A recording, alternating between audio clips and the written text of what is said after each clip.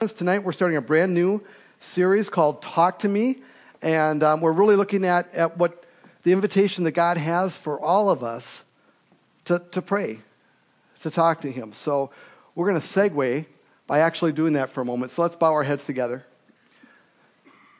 So God, I'm so grateful for what you're doing around the world. I'm so grateful that we have the opportunity to be a part of it. In Belize and Mexico and Orinoco and Rochester and Byron and Stewartville. We have people from just all around this area here tonight. And then you have people all around the world doing, caring, loving, hearing, learning, and applying. And we want to be a part of that tonight. So as we hear from you, would you help us to apply? In Christ's name, amen. All right, so like I said, this series is really about God's invitation to talk to Him, to pray to Him. And tonight we're going to talk about praying like Jesus. Okay, so let me ask you a question. This is a hand raiser, and I don't want you to be too proud about this. If you go, when I evaluate my prayer life, right? And I know some of you are here, by the way, and you go, prayer? I don't pray. I don't have to believe in God yet. That's fine. Just don't raise your hand to this. When you evaluate your prayer life, you go, I'm a prayer warrior. I pray at a level where I know God is pleased with how I pray. Put your hand up high. Right? Yeah, that's what I figured. Couple. Way to go. Actually, I kind of want to know who they are because it's good to know those things. You know what most of us feel? Defeated. Most of us, when it comes to prayer, we feel a little bit on the guilty side.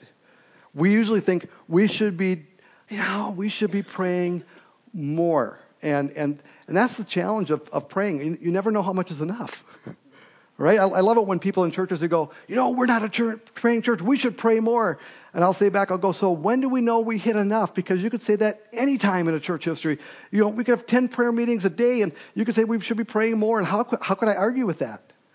It's we should be more loving. Okay, how do you even measure that, right? So there's this praying thing. Most of us feel, a lot of us feel, a little bit defeated. And I'm going to be really candid with you. This isn't my long suit naturally. This praying business, I'm a believer. I mean, sometimes I don't pray. This is going to sound like an excuse. I don't pray just because I trust. I'm just like, well, God, I don't have to nag you about it. I mean, seriously, when Molly was pre-utero, and our daughter had a birth defect, I prayed, but I did not just pray. I let other people do that, for Molly. A lot of people did. But I'm like, you know what, God? You know what I want? I'm her dad. And I trust you. Now, I'm not saying that's a good prayer life. I'm saying that's either how I'm wired or that's how I get out of it. I'm not sure which, right? I mean, it's one of those two things, but I have this kind of trust. The other thing I'm kind of a doer. I don't want to, let's go do something. And so, again, that can be an excuse. You don't do without praying. You don't do it on your own. And that would be my downfall, right? If I just do things without, it's one of the reasons why I'm pretty consistently at the beginning of our messages praying, because I go, I don't want to be responsible for this. I'd rather blame God at the end, right? So we turn to Him. All right, so that's just me coming clean. It's you coming clean because most of you did not raise your hands on that, which means there's some felt need for this conversation. And I want you to know, the other thing I want you to know is tonight we're just going to lay if somebody's going to feel so good after this, because I'm just going to challenge you a little, okay, and challenge us a little in this area of prayer. So help me out. Do you remember this? Yeah, what does it say? Okay, so how about this one? Okay, you guys are like ahead of me, right? How would Jesus pray? What would Jesus do? That's a really good question. Tonight we're going to say, well, how would Jesus pray? You're very, very quick. I got one more for you question that we're going to wrestle with a little bit. How about this one? What? What would Jesus pray? Yeah, that's not what I was thinking, but it works. Why would Jesus pray? I mean, that's a huge question, isn't it? When you start to think about who Jesus is, why would Jesus, God in flesh, one with the Father, a member of the Trinity, have to pray? Have to turn and say, Father, anything. In fact, I have another question. Why would Jesus, God in flesh, one with the Father, a member of the Trinity, pray with words? Why would he use human words to communicate with the Heavenly Father? Because I promise you, Jesus and God do not speak English together, or Arabic together, or Chinese together, unless they're just playing around. Right? If it's just like, hey, language night, There's complete knowing between them, Jesus said. Complete knowing. So why would they have to pray? By the way, you're probably thinking, oh, I can't wait to hear the answer. Yeah, me too. I'm with you. Well, we're going to wrestle with that just a little bit. Later in the message, we're going to get maybe a little glimpse. Now, I got to show you a picture. Who is that? No, it's some model. Come on. We don't know what Jesus looked like. But this is the picture I'm using because it's a representation of Jesus. Right? The only downfall to it is Jesus was not that fair complexion.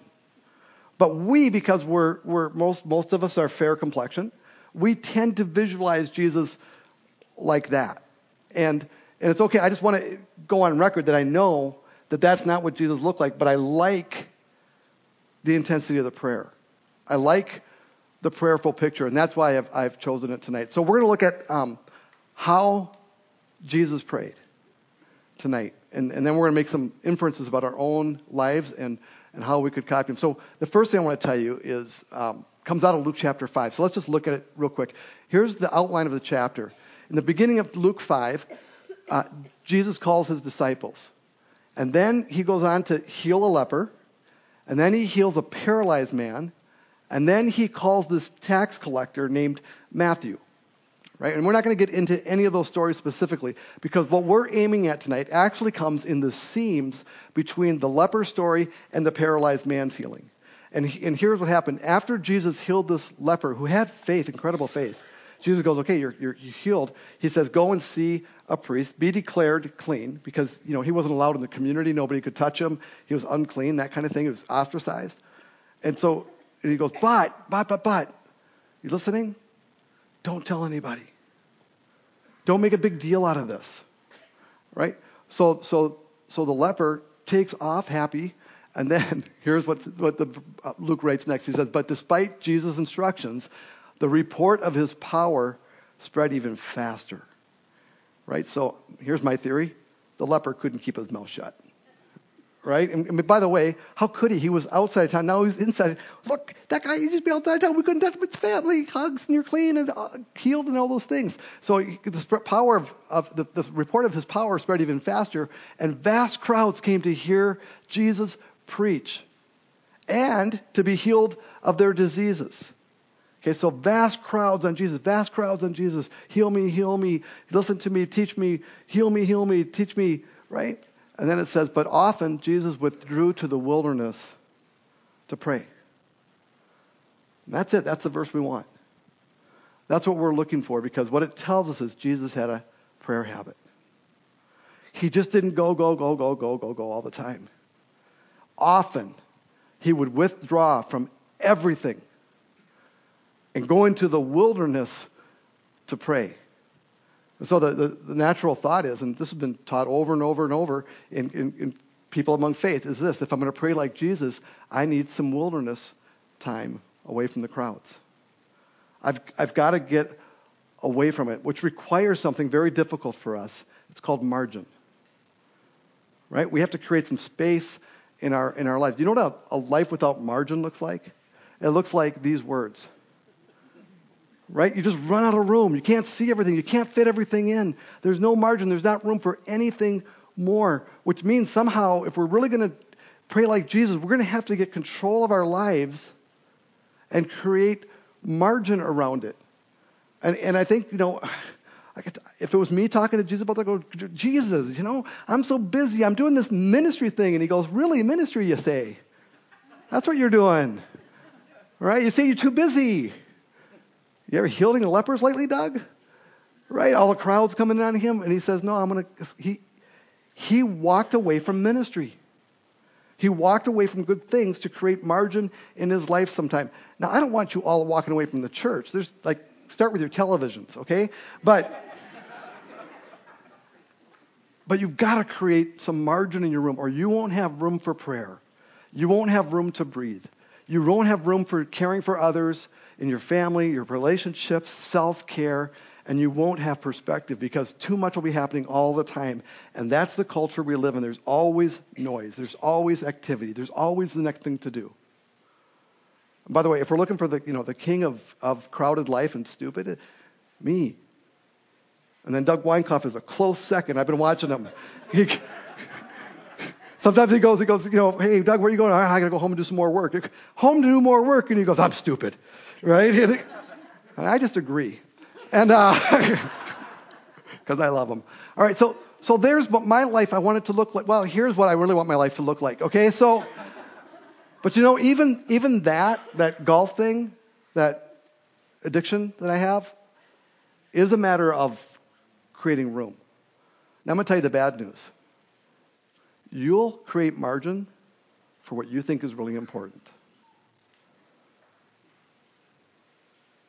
I won't, not what you tell me is important, but what you actually believe is really important. And I'm not trying to make you feel guilty, but I'm doing a pretty good job. Right? Because if you look at my time schedule, if you look at my calendar, how I spend that currency of time, it'll show you my values. It'll show you what I think is important. And if it's not reflective of that, then I need to change it. It'll at least show you what I think is urgent. Because sometimes urgent things take the place of important things. And I have to regrip it and re-marginalize my life so I have room for it. Because Jesus had this incredible habit of praying, of removing himself and praying. By the way, it doesn't say he was gone a long time. It doesn't say how much time. It just says, hey, he went to the wilderness. Obviously, he was with his people quite a bit, right?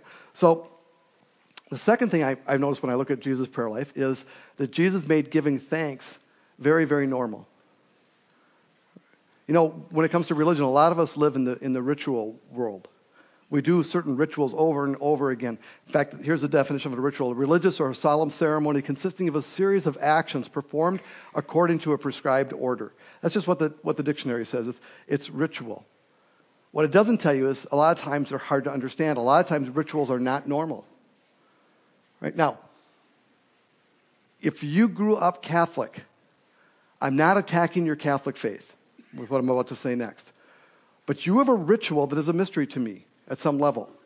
After you pray and you say amen, you do something. Right? And it's forehead, left, right. I don't know what, and maybe it's Father, Son, and Holy Ghost. Come in, you want to tell me, is that what it is? Okay, so you're thinking that in your head. There's nothing wrong with that. I didn't grow up with that. That's fine to do. I don't care. Do it. It's awesome. It reminds you who the Trinity is. It's no problem. We have a ritual. We say, in Jesus' name. Amen. Right? Like as if they're magic words or something. We don't believe in magic. We believe in, hey, in the Spirit of Jesus. Jesus, according to your will. That's what we try to mean when we say those things. Right? But to the outsider, they're just rituals. They may be full of meaning or they may not be, but if you understand them. And Jesus goes, this isn't ritual for me, this giving thanks. It's just normal. Let me give you a couple passages where we just see that Jesus has this gratitude thing going on. It's one of the main things he talked to God about. John 6, 1 through 15, it's the feeding of the crowd. And when I say crowd, I mean massive crowd.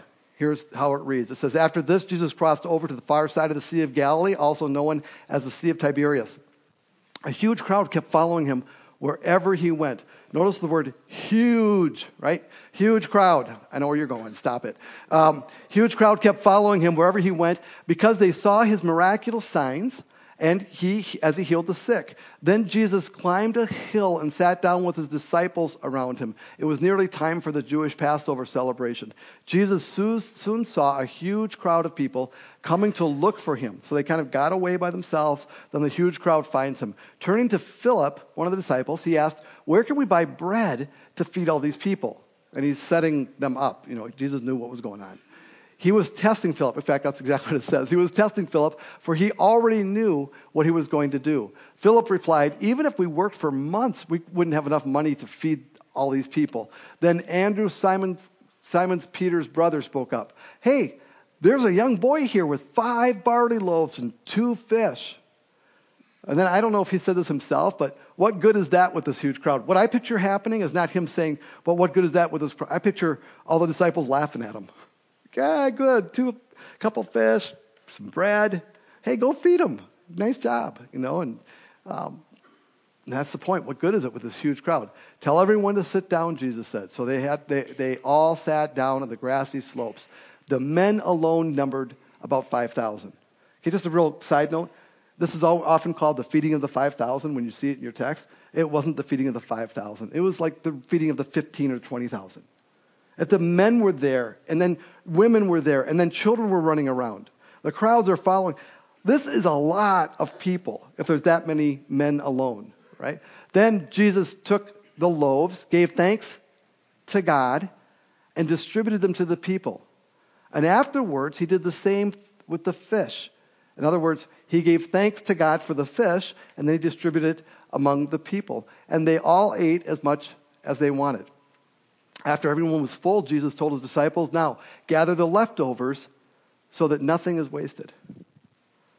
By the way, there's a message there, isn't there?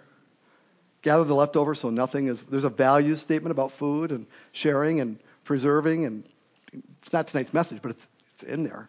So they picked up the pieces and scraps and filled 12 baskets with the scraps left by the people who had eaten from the 5 barley loaves. When the people saw him do this miraculous sign, they exclaimed, surely he is the prophet we have been expecting. And when Jesus saw that they were ready to force him to be their king, he slipped away into the hills by himself. We've almost heard that before, haven't we? He slipped into the wilderness. He probably went to pray. He couldn't take the crowds anymore. He didn't want to go where they were going to push him.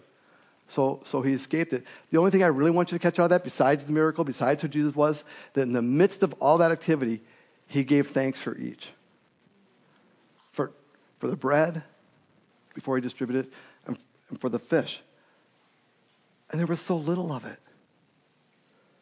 Jesus, God, thank you for, imagine 12,000 people. You got 5 loaves. Oh, well, before we distribute, let's pray. God, thank you for these 5 loaves. Thank you for these 2 fish. Thank you for the little we have as we distribute it. Now, I know he knew. But he still was grateful, and he expressed it. Then move forward to the end of his life, the Lord's Supper, where it was the Passover. And in Luke 22, he's sitting down with the disciples, and you remember this because you probably heard about communion before. This cup is my blood, the wine is my blood. It's being poured out for you. This bread is being broken for you. It's my body. Here's how it reads. He says, then he took a cup of wine and gave thanks for it. And he said, take this and share it among yourself, for I will not drink wine again until the kingdom of God has come. But he gave thanks for it. He didn't drink it sounds like. He distributed it to the disciples. It's going to be poured out for you. He took some bread and he gave thanks to God for it. Then he broke it in pieces and he gave it to the disciples, saying, this is my body, which is given for you. Another disciple says gospel says it's broken for you. Right? This is all the day before he died. Do this in remembrance of me. And it's just amazing to me that on his last night on earth, he gave thanks. He didn't forget. And the reason he did it was he didn't have to think about it. It was just normal. It was part of the way he lived was with a spirit of gratitude for too little food and bread and wine that symbolized his death the next day. And he's still giving thanks. And then we turn to Lazarus. Right? And now for some of you, you got the whole story in your head. Lazarus, who was Jesus' friend, who had died, and Jesus was late to the death. He could have saved him maybe when he was living, but he was already dead. And he had been in the tomb for days. And we're actually going to look at this in a few weeks a little bit closer and more in detail. And then he navigates his way to where the tomb is, and it's been sealed up. And he looks at it and he says, open it up. Open up that grave. And they're, no, the smell's going to be horrible. He said, open it up. So they rolled the stone aside. Then Jesus looked up to heaven and he prayed again. Father, thank you for hearing me. That's a strange gratitude moment.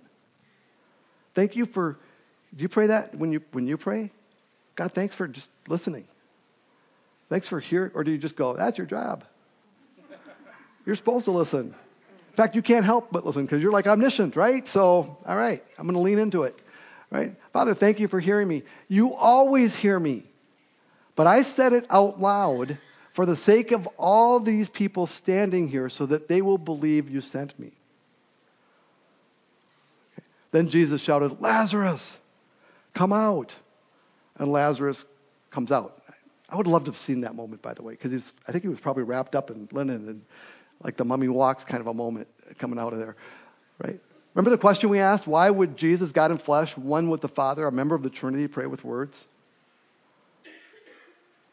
I can only think of one reason, and Jesus said it. He goes, I know you always hear me, but I say this now for those who are around me, so they can believe in you too. So the answer, why did Jesus pray with words? Why did he pray out loud? Is for our benefit. So we could listen in, so we could learn. So we could understand the heart of Jesus as he prays. And those things got recorded in Scripture because how you pray reveals your heart. It always does. Right? He thanked the Father for hearing his prayer because it was just normal for him. He was always grateful. Jesus had this habit of praying. He made time for it. He kept his margins in. He made giving thanks just normal. It wasn't ritualistic. Like some of us, before we eat a meal, we have this ritual prayer. And we get through the words pretty relatively quickly. And by the way, if you're praying from the heart, I've got no problem with memorized words. It's not that. It's just, are you praying them or am I praying them? Right? But he's giving thanks normal. Jesus' prayers were also completely honest. And I wanted to use the word brutally honest when I wrote this because I think they were. They're shockingly honest. Right? So back to Luke 22, he's distributed the bread and the wine. He's given thanks for both of them. This is my body broken for you. This is my blood going to be poured out for you. And here's what happened next. It says, then, accompanied by the disciples, Jesus left the upstairs room and went as usual to the Mount of Olives, went as usual to the garden, a little bit of wilderness in the city. Right? So he went to this Mount of Olives. And there he told them, pray. Pray that you will not, this is to the disciples, that you will not give in to temptation. Pray for the dark days ahead that you will be able to stand firm. And then he walked away about a stone's throw and knelt down himself and he prayed. And this is the most honest prayer, the most shocking and most brutal prayer I think there is in Scripture. Here's what he prayed. Father, if you are willing, take this cup of suffering away from me. The very thing Jesus, the very thing he came to earth for, the very reason the thing he had been predicting, the thing that he had been showing, hey, look for signs, and this is what's going to happen, and I know this is hard to hear, but until a kernel dies, it can't reproduce, and I am going to die. There's all kinds of illustrations about this. But then, the night of it, right, the night that he's going to be betrayed, the night he's going to get arrested, he prays, Father, if you are willing, please take this cup of suffering away from me. And then he comes through as Jesus, yet I want your will to be done, not mine. I love and hate that prayer. Right? It's hard for me to imagine Jesus having that moment when that's what he was born to do and he agreed to do and it's why God sent him. But that he was 100% human, 100% God, I know that doesn't make any sense, but yep, we believe it. Right? There's that part of all of us. And haven't you ever had God kind of nudge you to something? You go, nah, I don't want to do it. No. Right? And when Jesus felt no, he did not fake it. He just prayed it. I don't want this. I want out of this. It's just brutally honest. And then Scripture goes on and says, then an angel from heaven appeared and strengthened him. Right? If God was upset, if God the Father was upset, then an angel came in to chastise him. No, that didn't happen. He came to go, strengthen you. This is hard. I'm going to give you strength. And then he prayed more fervently, and he was in such agony of spirit that he prayed so hard with such energy, with such passion. Part of that was fear, that his sweat fell to the ground like great drops of blood. Just honest. The next three prayers of Jesus. And then we've almost covered all the prayers except for John 17 where Jesus prays for unity. That's a longer prayer. The next three prayers are so short. They all occurred on the cross. Here's the first one, Luke 23:34. Jesus said, Father, forgive them, for they don't know what they're doing. Why did he say that out loud? He didn't have to pray that out loud. God knows every thought. They didn't need words. Because he wanted to reveal his heart. Because they're recorded, so we know the heart of Jesus. So we know the heart of God because of the same heart. Father, forgive them. Forgive us.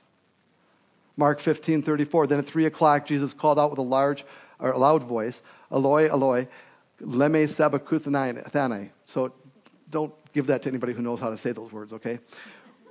Which means, and this I can say, my God, why have you abandoned me? And I think there's theological reasons for him feeling that way, because for the first time, he took on the sins of the world and it separated him from God. Like we've been separated from God. We know what that is. He never knew what that was like. But when he took the sins on, I believe, he felt that separation that sin causes. And that's what he died for. And so he's going, where are you? I've never had this separation before. Why have you abandoned me? Then Jesus shouted, this is the last one, Luke 23, verse 46. Then Jesus shouted, Father, I entrust my spirit into your hands. And with those words, he breathed his last. He died. And I think it just means, God, I trust you. I trust you. And here's my life. And then he breathed his last. What those prayers have in common to me is they're just all so brutally honest.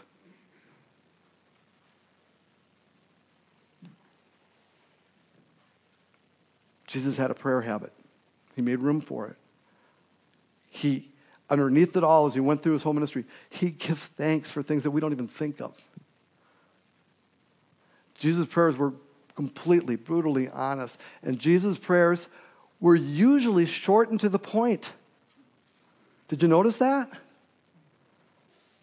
Right? I mean, we're not going to do it tonight, but probably before the series we'll do this together, so you might want to brush up on it. The Lord's Prayer. Right? It's so, Jesus, teach us to pray. And he didn't say, well, look at the psalmist and pray like them. Or you know what? Just write down your feelings and put them all on paper. You know, or your prayer should be this long. He goes, pray like this. Our Father who art in heaven, hallowed be thy name. Thy kingdom come, thy will be done on earth as it is in heaven. Give us this day our daily bread. Forgive us our debts, trespasses, and sins, as we forgive those who do those things to us. Lead us not into temptation, but deliver us from evil. For yours is the kingdom and the power and the glory forever, which wasn't part of his teaching, but we added it on.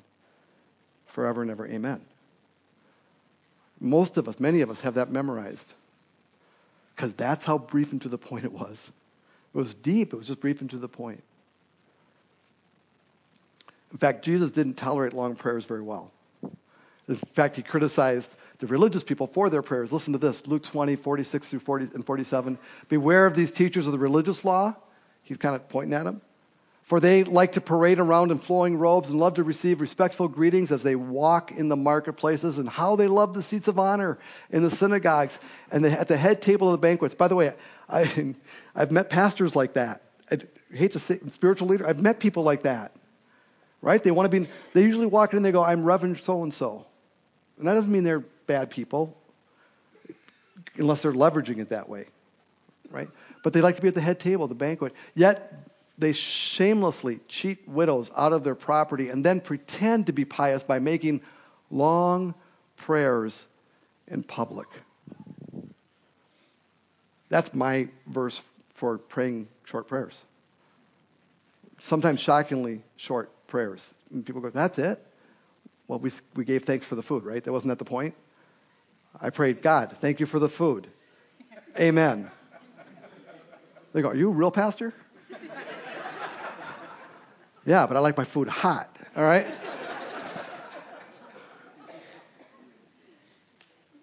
He says about the religious leaders, because of this, because of the way they treat people, because of the way they pray to be seen and heard instead of praying just from the heart and keeping it short and honest, they're going to be severely punished. See, here's my way of summing that up. There are no extra points for long prayers. There's not. And by the way, your small group will thank you if you pay attention to this. There's no extra points for long, ornate. There's no extra points because you prayed for 30 minutes instead of 25. God doesn't love you anymore because you went past 5 minutes. He doesn't. He wants your heart. He wants the truth.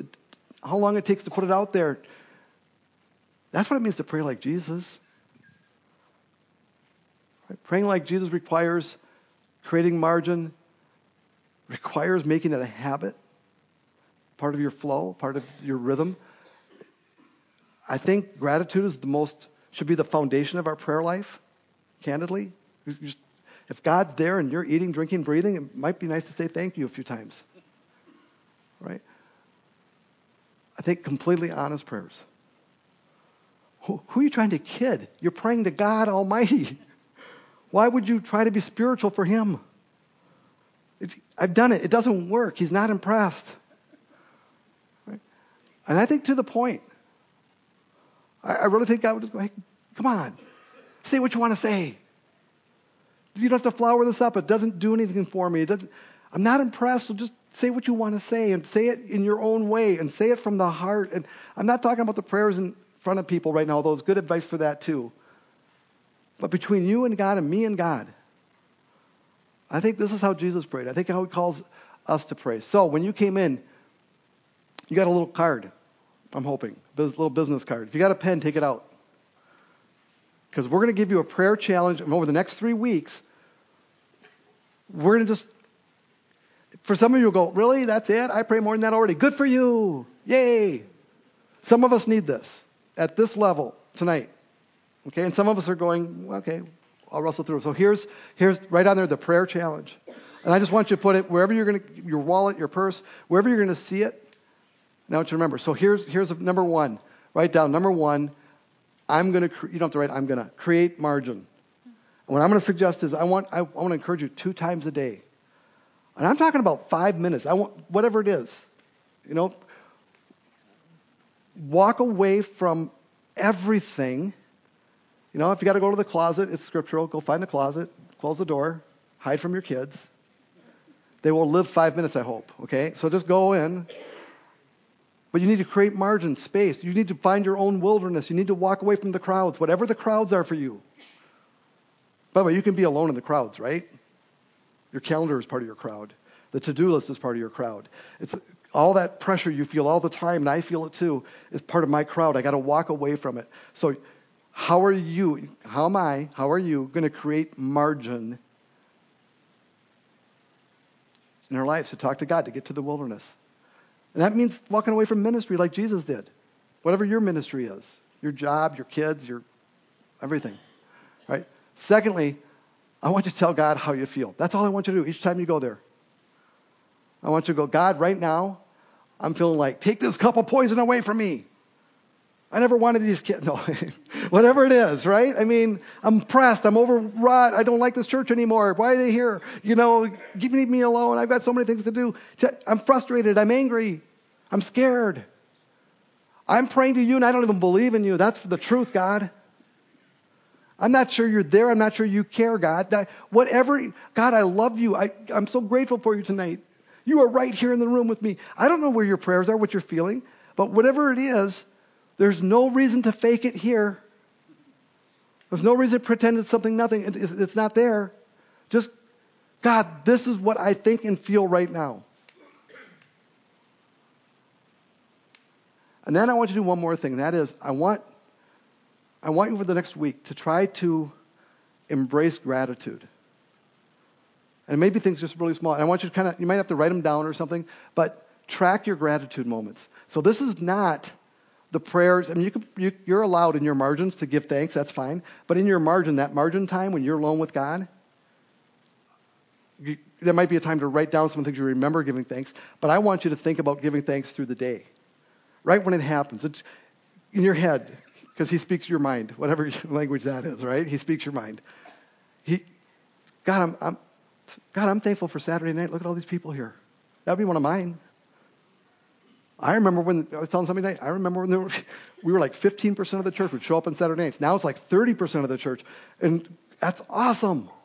I celebrate that. This has its own life to it. It's great. But that was one of mine tonight. It's just how cool is it to be together on a Saturday night? We're almost Catholic. We're partway there, right? Okay, we're good. Catholic unified church together. right? Those are the only 3 things I want you to do. Now I'm going to give you a warning. Next week we're going to add to it. Next week we're going to start talking about what you might say a little bit more. But this week, those are the 3 things I want you to do. And here's our goal. It's just to make praying normal. That's our only goal, is to make praying normal. Not spectacular, not wonderful, not prayer warriors, just normal to talk to God. Let's pray. God, you are right here, right now. When I remember that, I talk to you, and when I forget it, I'm pretty quiet. So I'd like to remember. I remember better when there's margin in my life. When praying is normal. God, forgive me for all the times I worry about what and how I'm saying things rather than being to the point and saying them with you. Forgive me for trying to fool you, and I'm only fooling myself. Forgive me for the times I try to be a spiritual somebody when I just am somebody to you. And God, I want to live. I mean, if Jesus can give thanks for the wine and for the bread and what they meant, I'd like to be that. I'd like to be able to give thanks for even the things that are hard, but that you use. God, give us all wisdom about how to create that margin. And thank you for hearing our prayers. In Christ's name, amen. We have chicken. Did I tell you that? We got chicken for supper. So join us.